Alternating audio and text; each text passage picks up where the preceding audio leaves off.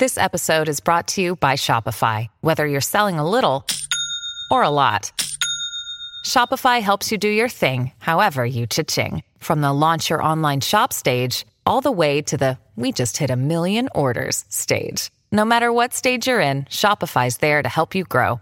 Sign up for a $1 per month trial period at shopify.com/special offer, all lowercase. That's shopify.com/special offer. Well, howdy there, Internet people. It's Bo again. So today we're going to talk about a teachable moment that's happening right now. Something that's coming out of the failed reopenings. That's what they are. If you don't know, a lot of President Trump's greatest allies, those who stood beside him when he said, everything was fine, don't worry about it, we don't need to close down, we need to reopen, we need to get the economy back on track, that's our main focus. It's not really going to be that bad. Those who stood by him, those who reopened their states, those who started that process before scientists said it was advisable, well, who could have guessed it? They're having to stop the reopenings. They're having to scale things back. In Florida and in Texas, this is happening. We can focus on the political aspects of this and how a whole bunch of people are now going to show up to vote against Governor DeSantis because of this, and therefore they'll end up voting against Trump. Yeah, that's worth noting, but there's a much bigger teachable moment here. What happened? Scientists came out and they said, hey, this is going to happen.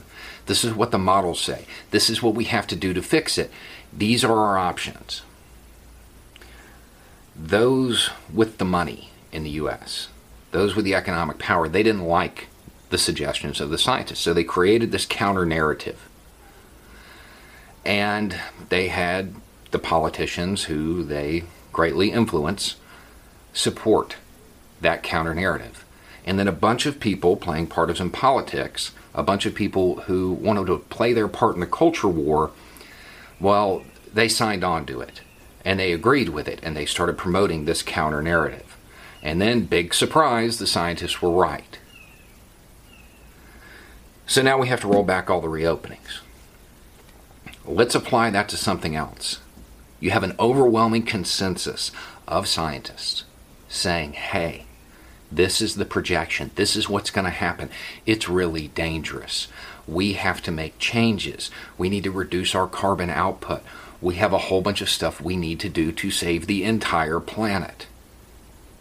And what happened?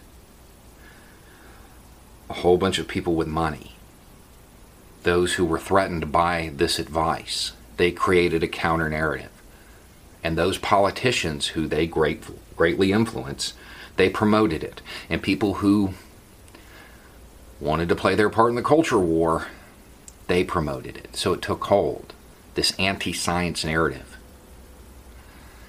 The difference between the two scenarios when you're talking about us having to reclose now and climate change is that if it gets too far with climate change, there's no turning it off.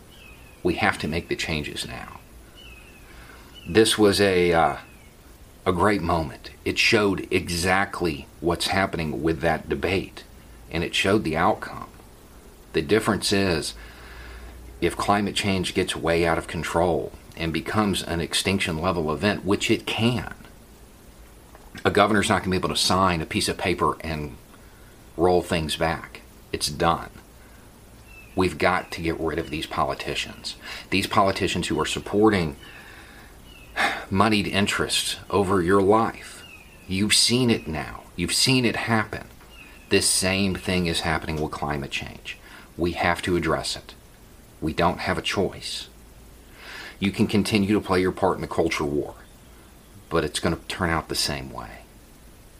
We have one planet, and the governors and the presidents and the leaders of the world will not be able to do anything once it gets past a certain point. We have to stop listening to the people who would put profits over people's lives. Anyway, it's just a thought. Y'all have a good night.